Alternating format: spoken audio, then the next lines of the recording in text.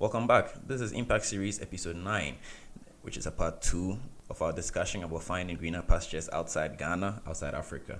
Lots of people are making that journey because times are really, really hard over here post-COVID. A lot of poor leadership decisions, poor policies are affecting people's finances, and so it looks like the best thing to do right now is to pack baggage and family and exit the country. But is that really the best course of action? Let's find out in this concluding episode from where we started last week.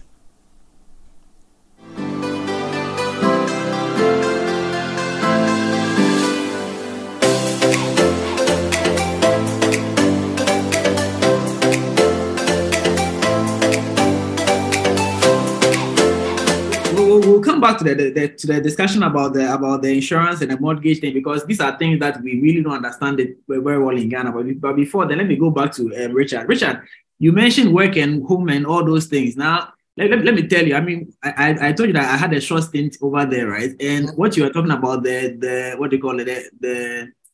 When you have to stay indoors, Charlie, it's no easy. Hey, I mean, Papa, Charlie, small time you get, you are running, you are working. I used to walk from my house in Kaneshi to Dansoman. Charlie, go and visit Papa, pass here, pass there. Now you get to the place, it's so cold. You are working where to go and do what? Charlie, so you have to sit in the house. Then you get up. And I think Papa made a point about the Burger High Life. See, when I was leaving Ghana, I barely had any Ghana music on my computer. When I was coming back, I had over 20 gig of Ghana music, just because actually, when you're homesick, you just start playing the music, just at least to give you some memories. I'm telling you.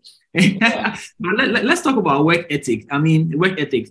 Now, especially since you had a chance of working in Ghana before you left, how different is their approach to work? You see, and I'm asking this question because, oftentimes, like Papa was saying, we see the glory, we see the glam, we see the pictures and all that. And we assume that it's easy over there. So is it easy as is portrayed on social media? And how what are the differences in the work ethic from on that side versus what happens here in Ghana? If you are lazy, if you like to procrastinate, if you are lazy, you want to procrastinate and you are not creative, forget about coming to work here. They don't like excuses. They don't to cry. You have to go. Like no matter what. It's not like Ghana that when it rains, people say we can't go to work and school. Even if it's snowing, cat and dogs, like you have to go. It's part of them. So, for example, my wife is like, I always make fun of her. Like I said, hey, even if it's raining fire, you go to work. Because I had the opportunity, I've been lucky this winter, because of the job I was doing remote. So in the morning, when we wake up, you see that it would have snowed the previous day, and then we have to shovel the snow. So shoveling the snow itself is another job. You have to shovel the snow and make way for her car to go. And then she'll go to work. So like when I came to Canada too, I had my own kind of experience. Moving to Canada, I was a student, and I didn't have lots of information. So when I came, I wanted a job as quickly as possible. So I did industrial jobs. You would do it. You work in a warehouse, different kinds of warehouse. You packaging. I did Amazon packaging, very fast paced. So they bring the stuff, we go into the truck, we offload them onto the conveyor belt. We pick them according to the postal codes for drivers to pick them up. I've done pure industrial works. We pack metals and all that. You have to be no loitering. Break time is break time, 30 minutes. You go, you come. So with those kinds of jobs, if you are not very strong and you don't intend to, you can't do them forever. That is why I always recommend that if you are coming in here, you either come through the educational route or skilled apprenticeship. Maybe you are a plumber, you are electricity technician, you do air conditioning, cooling, landscaping, or construction. It's very good. So the main work ethics are punctuality, attention to detail, physically and mentally strong at work. So that is it. No excuses. White people, they don't do excuses. This your snow example. I remember. So I landed in Michigan, and me that I'm JJC. The day I landed in Michigan, that was the day it started raining, and that day, 10 inches of snow fell. And I'm telling you, I landed in Michigan wearing my regular church shoes. Charlie said when you're going to Abroche, they have to dress. I was wearing church shoes with leather sole. Charlie, when I stepped out to the airport, the way I slept, I almost broke my waist. I swear. Yeah. Every year we slip. We slip. I'm telling you, it wasn't easy. And then you sit in the car. First of all, the car had the tires. They put chains on the tires, and as you are going through the road, the car is literally slipping and sliding. And Charlie, I'm like, what is this? I mean, how can we be living here? And then as you're trying to go, the car is also going like it's a struggle to stay on the road, and people are going to work. And I'm like, hey. The good thing about work is that, not to interject, but if you work hard, the rate per hour is very encouraging for even those in the menial job sector. For example, in some of the provinces in Canada, it's like $16 per hour for those in the menial job sector. So those who do factory jobs and other jobs that are classified as general labor or non-professional. So that is the good thing. If you can work very hard, you can make some money. That's what helps people. And people work hard, and even during the weekend they are working hard. Until Ghana for those in the menial sector and healthcare, on Sundays, watch up for encouraging. They won't. That is where they pay the double. Yeah, holidays and weekends. That is where they pay they pay more for the per hour, because some of them pay a time and a half. So people, especially the ladies, would like to take the job and go and do their care jobs. They will take the shift. So that is the only encouraging thing. If you work hard, you get the money. But then the money, somebody is taking the money too. I mean, and that's what Papa was saying. Papa, you wanted to say something? Oh yeah, the talk say, the work hard the day you go work hard, but how long can you do? Yes. Like what's in the talk, like me like this. I started university, like you for paid fees and things between my first degree, my master's degree, Charlie, cut some time. I say, do take me out to make about 90 hours a week. 90 hours a week, 7 days in a week. It's calculated 90 hours a week, like how many hours a day in the job? That'd be 12 hours a day. Sunday, wow, to Sunday, chapel, Charlie. Hey, bills the wage you did as a go chapel. Massa. And how your friend have someone cancel more. Like bill the wage you wait your school fees and wait your BBI. Then you forgo job. Where you the job 90 hours and so if you feel 6 a.m. Don't bad till 6 p.m. And at 6 a.m. not like you they talk you have to be there at exactly 6 a.m. to clock in.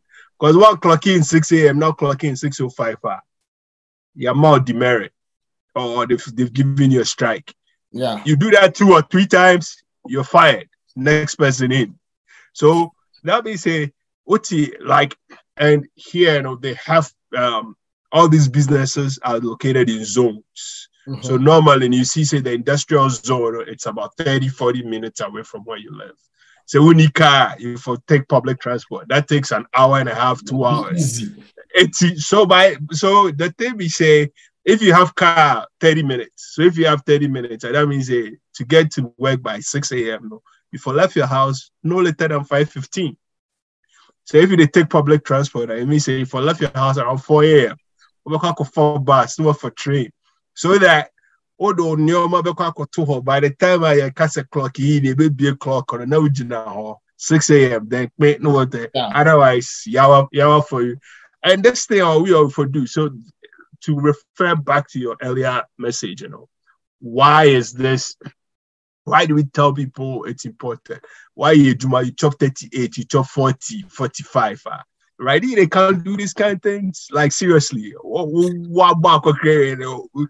you really sure this is what you want to use your life for? Or you want to do that kind of struggle and find something that you can scale up back home and that kind of stuff.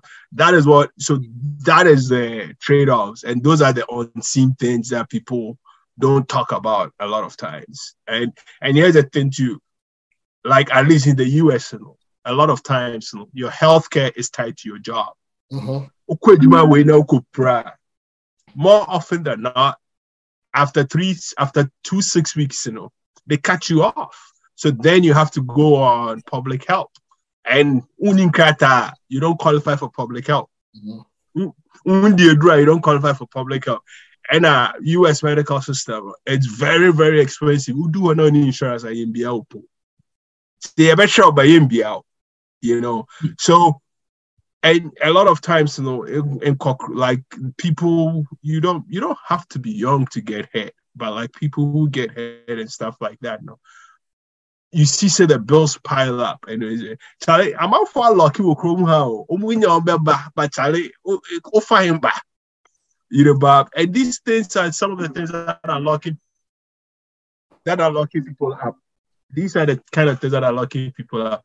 But before I go, to my phobia friends, I apologize. The Kuma Pima Pemba Bane de woman Charlie, I beg.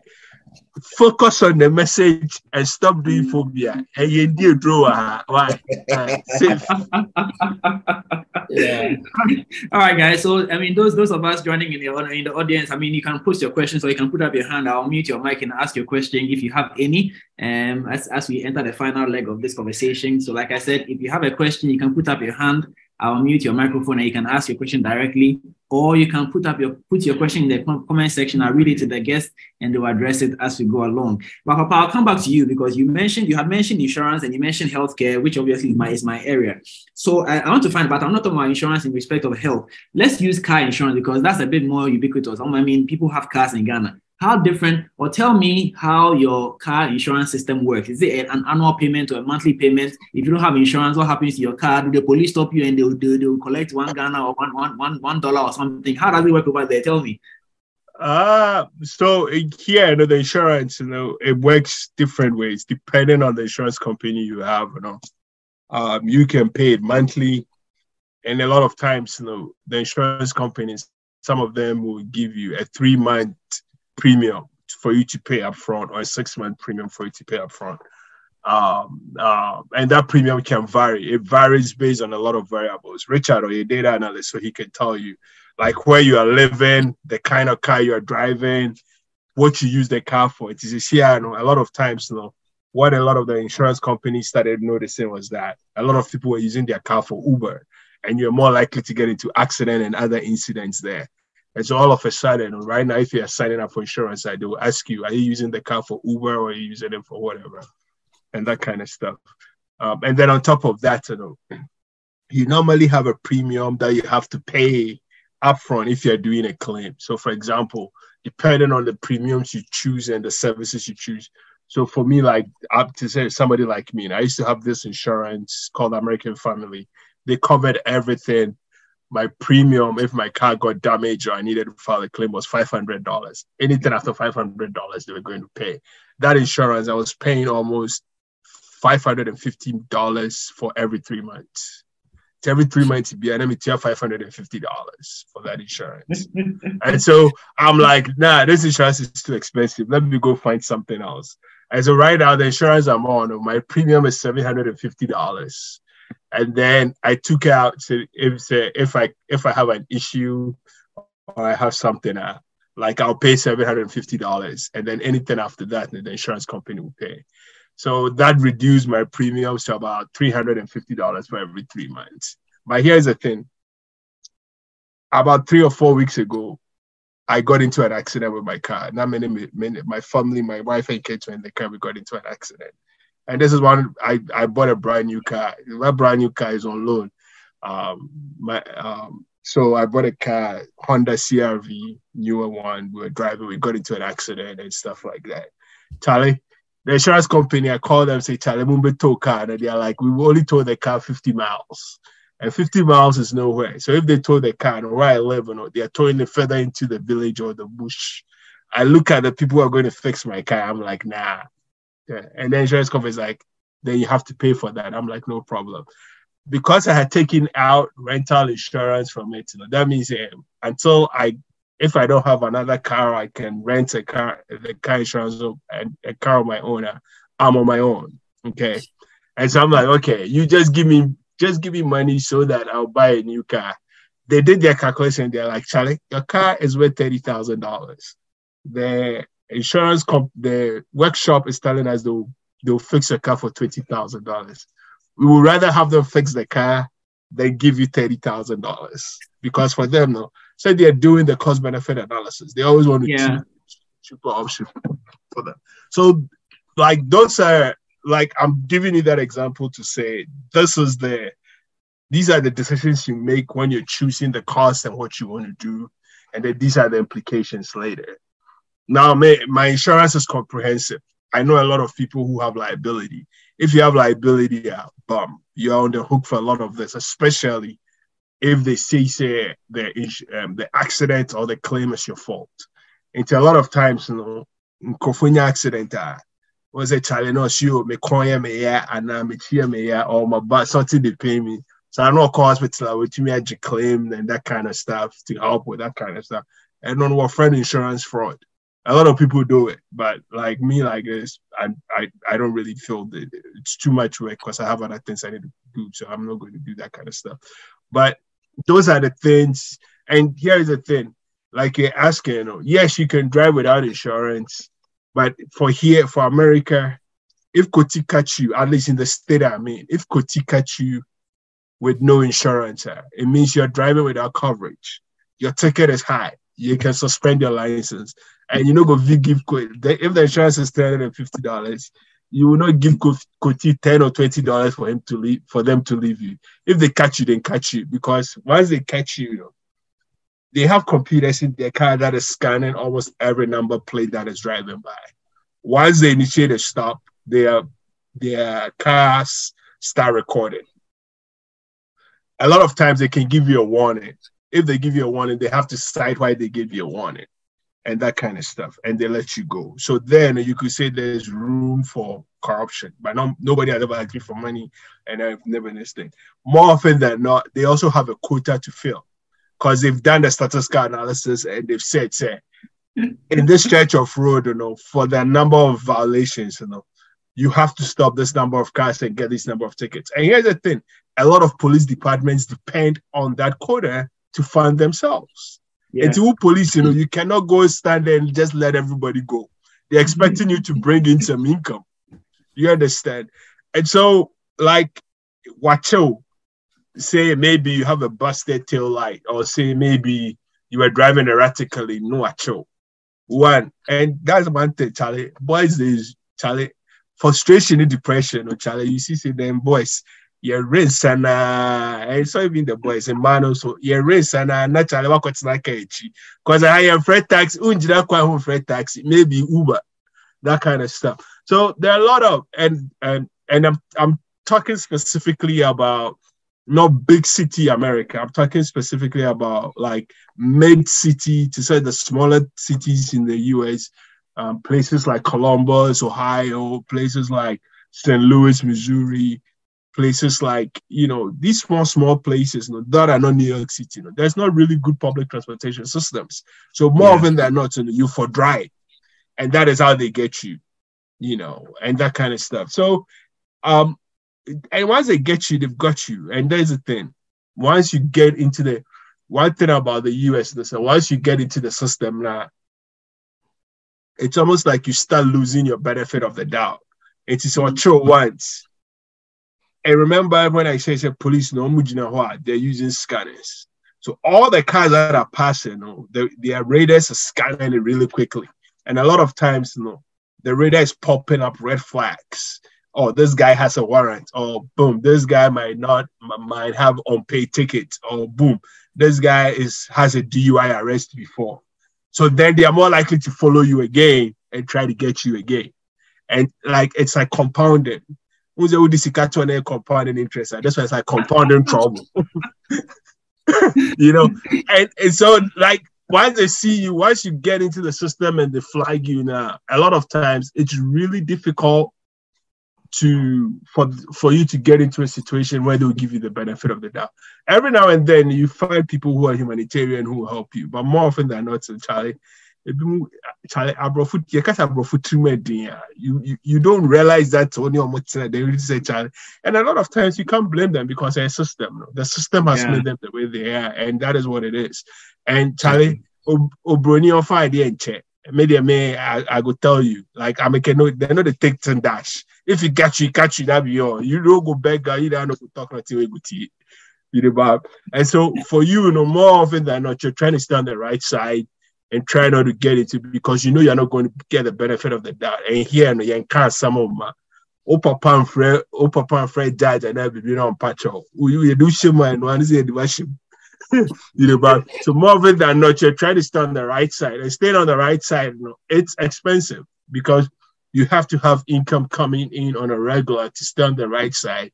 You have to be doing stuff to get that income to stay on the right side. And so it's not hard to stay on the right side, but it's not easy. And to keep doing those kind of things, it takes effort, like Richard has been saying, a lot of effort and a lot of thinking through what your consequences and stuff are like to do that. So hopefully I answered your question. Yes, you have, but just the insurance. See, me in Ghana, when I go to get insurance, Charlie, comprehensive or third party. Comprehensive, it means if my car get accident, you will come give me all the money. That's all, Charlie. Whether Nami call someone or who call someone, Charlie, we finish. Once the accident happened, what happened? Police report. Okay, this is the police report. Oh yeah, 3 months later I get my money. Charlie, no long, plenty stress. Just the insurance alone is complicated enough. So I can understand. When you mentioned your premium was $500 every 3 months, I did a quick calculation and I realized that that's the premium I pay for the whole year.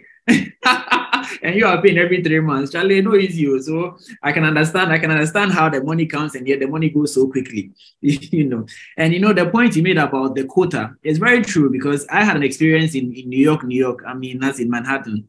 And, they have these police on foot, like their job is just to give tickets, parking tickets. I think it's parking enforcement or something. And we had a chance, it was somebody like us, and he was actually from Africa. He's not a Black American, he's an African who had migrated. So when he saw us, myself and a couple of my cousins were hanging out, then he approached us. We just sort of to advise us kind of. We were asking him how the payment system was. And he was like, his salary is 60% of the tickets that he brings in at the end of the month. And it tells you that somebody like that, you cannot go and tell the lecturer, let me give you some $10 and let me go, because his whole salary for the month is dependent on how much he actually brings in. And there's no negotiation. Charlie, watch you. And it's one of the most, something that we should actually adopt here in this country. But Charlie, I wonder if they are listening. Anyway, so we are gradually we are creeping to an end. I don't agree. I don't agree that we should adopt that because that leads to a lot of abuse. Structural abuse. There are other ways to do that besides that. Another time we could talk about that. But go ahead. I hear. So we are gradually creeping to a close. And if you have any question, put up your hand. I'll give you the floor to ask a question. We have about 5 minutes to go. Richard, as we are wrapping up now, so the question is, one, are you planning on coming back? And if you do come back, what are you going to do differently now with the experience and exposure that you have got that you were not doing before you left? My wife knows that definitely I would love to relocate back to Ghana.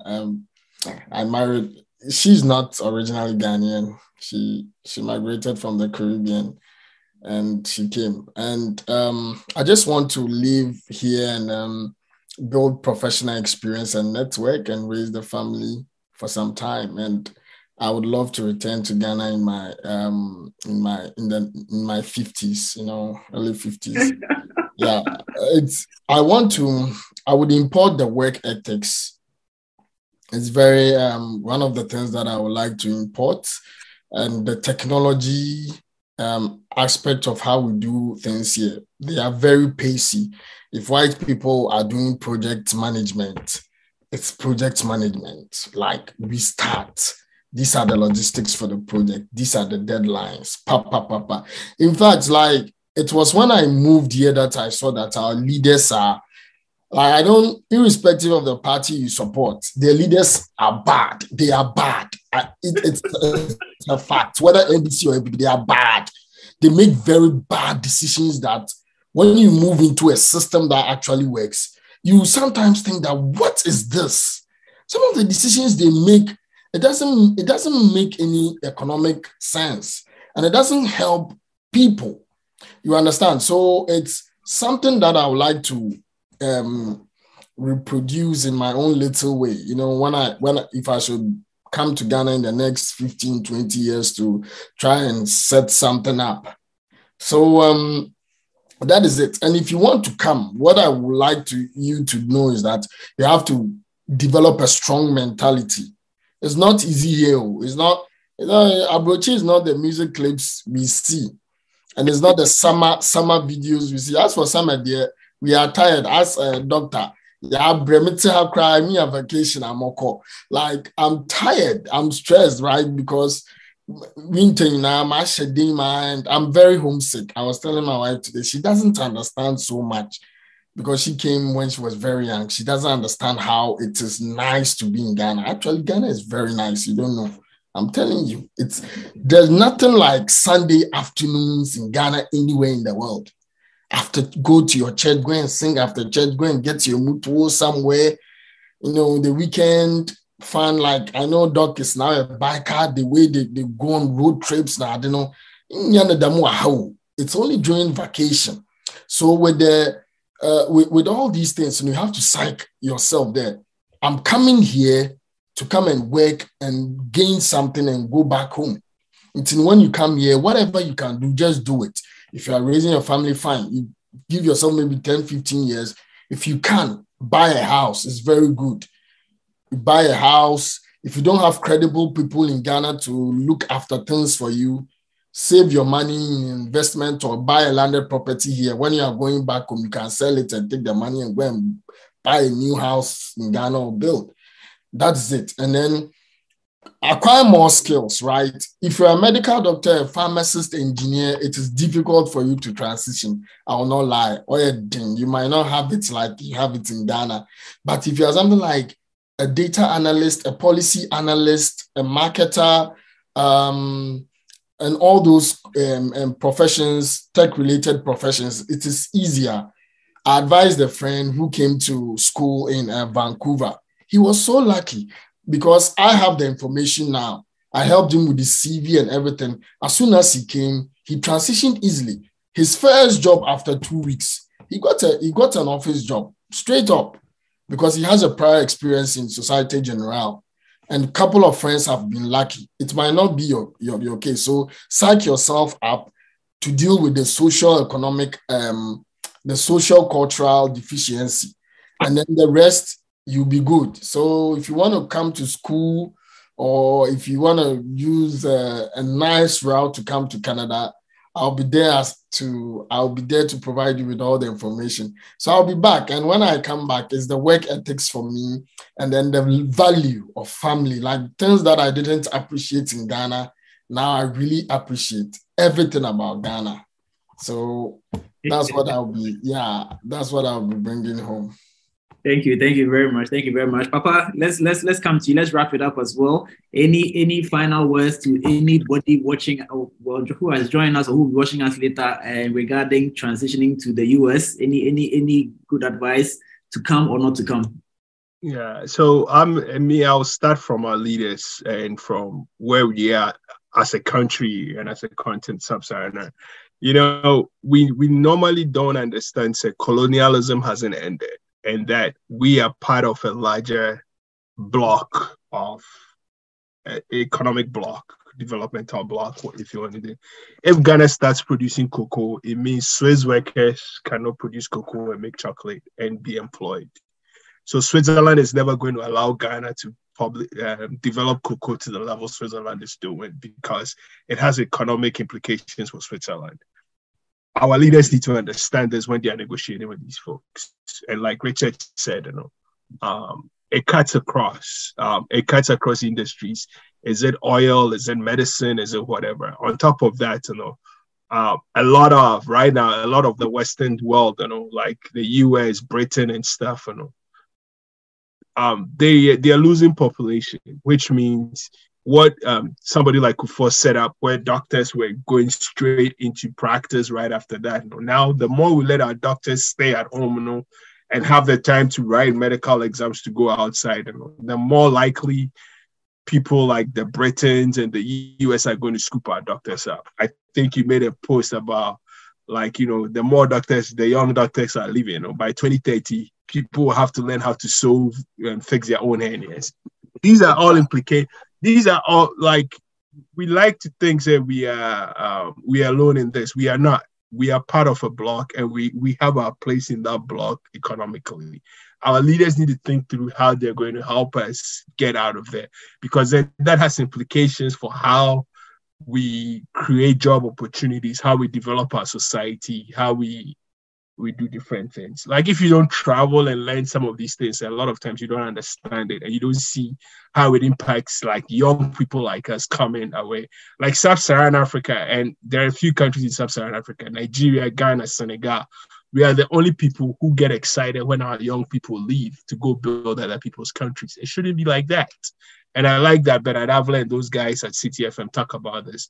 We should be trying ways to keep our young people back home to help us build our own societies. So that is a global story. Now, it is what it is. It's here, Charlie. Man for survive, people for survive. If you have to leave, these are the tricks and these are the things. There are opportunities out here, but you have to be smart about how you get into them. And there are mega opportunities back home. It is frustrating. How do you go? Me, if I will come back home, it's just the simple things. Let's do things right. It's not always Sicano 100. Now the OBDB already the 50, never 15 years. Maybe 100 ninia, because you will push upon because here's the thing. The wall you will go build, then the burglar proof, it won't save you. It won't save you. Because if the masses outside are not eating summer, you cannot be the only person eating. So those simple things, when I talk to my friends in leadership positions, when I talk to people working, like, setting up simple things, like, the area boys who are playing football, there's nobody organizing them. Who is organizing them? This is avenues for jobs. Who is letting the watches seller or the cocoa seller come and clean that place up and say, oh, mama, beton idea waha, we are boys, he be prepare ha, or be ha clean. And so, 10 cities. 10 cities now, but okay, boys, Munji 5 cities, some from prepare. Okay, the ocean colano, kind colano, or we are ball input, also DNA and that kind of stuff. It's really the simple things. How do we do those simple things right? To give ourselves a better chance at the negotiating table where we come and meet the IMFs and the World Bank. So for me, that was why a lot of us had hope in this current government. And to be honest, sometimes we've been disappointed and sometimes they've done what they're supposed to do. They could do better. And so what we would say is we need to hold them accountable to help them do better. They're trying, but again, at the end of the day, they are part of a global context. And that global context, and if you go, Charlie, no matter who you are, because if you move up a certain rank, it means it's costing them jobs and money elsewhere. And you need to figure out how you're going to navigate that to be able to move your people forward and stuff like that. So that is what I'll tell people, and that is the feedback I'll have. Like, be smart about your choices. Don't just move because you got a visa and you're moving. You got to figure out what you're going to do, how you're going to do it, and what your vision and plan is in the forward. And Charlie, we are searching for money. Once the money comes, if it's yam chips, if it's hospital care, we are willing to invest. Yeah, it's true. Nice one. But I think bottom line, and you touched on it when you were speaking, Papa. I think that anybody who has a chance should actually travel out there and then decide for themselves that, I've seen, now let me go and build my own. It's because I think one of the challenges that we have is that most of the people, the masses who have never traveled before, they still see out there as the solution to their problems or to our problems, when indeed it's not the case. We have the power, we have the capacity to actually turn our own lives around. it's rather unfortunate that the narrative has been that they should go out there. And so when somebody actually gets a job in Ghana, they don't look at the job they have and make the most out of that opportunity. They are looking at gathering money and then, shipping off. And so eventually they don't put their best foot in the job. The job doesn't actually amount to much, and then it collapses. And when it collapses, it reinforces the view that indeed opportunities are out there. You see, so because all of us are, well, not me, but all of us are looking out there, we are ignoring the very things that are going to help us build our own economy, including, it is from our leaders all the way down to the least person. We all have that kind of mindset. I'm speaking personal experience. Let me just share a quick personal experience before we wrap up. So I have a product that I produce. My company processes some food items, and I typically, we go to the shops and merchandise. One time I was in the shop myself, merchandising. Somebody comes in, picks a pack, very impressive. We engage in a conversation, and then turns the back and sees that product of Ghana, and immediately puts the product down. And I'm like, why? He said, if it's Ghana product, then it's not a good product, But before the guy had actually seen that it was a Ghana product, he was excited about how somebody had packaged yams, how brilliant was that? Just when they saw that it's made in Ghana, he dropped it. And that's actually the mindset that is keeping us at the bottom. So everything coming out of Ghana is considered not good enough. It is something that needs to change. And there's a lot of drive towards that. And I believe that we can turn things around if our leadership actually got on board. So yes, a lot depends on our leaders, but a lot also depends on us and our mindset. So I like how Richard kept mentioning mindset and mentality. So guys, if you have been on this call and you have been excited by it, I have learned a lot. And if you have also learned a lot, please go ahead and drop a comment or something, encourage the people, encourage everybody.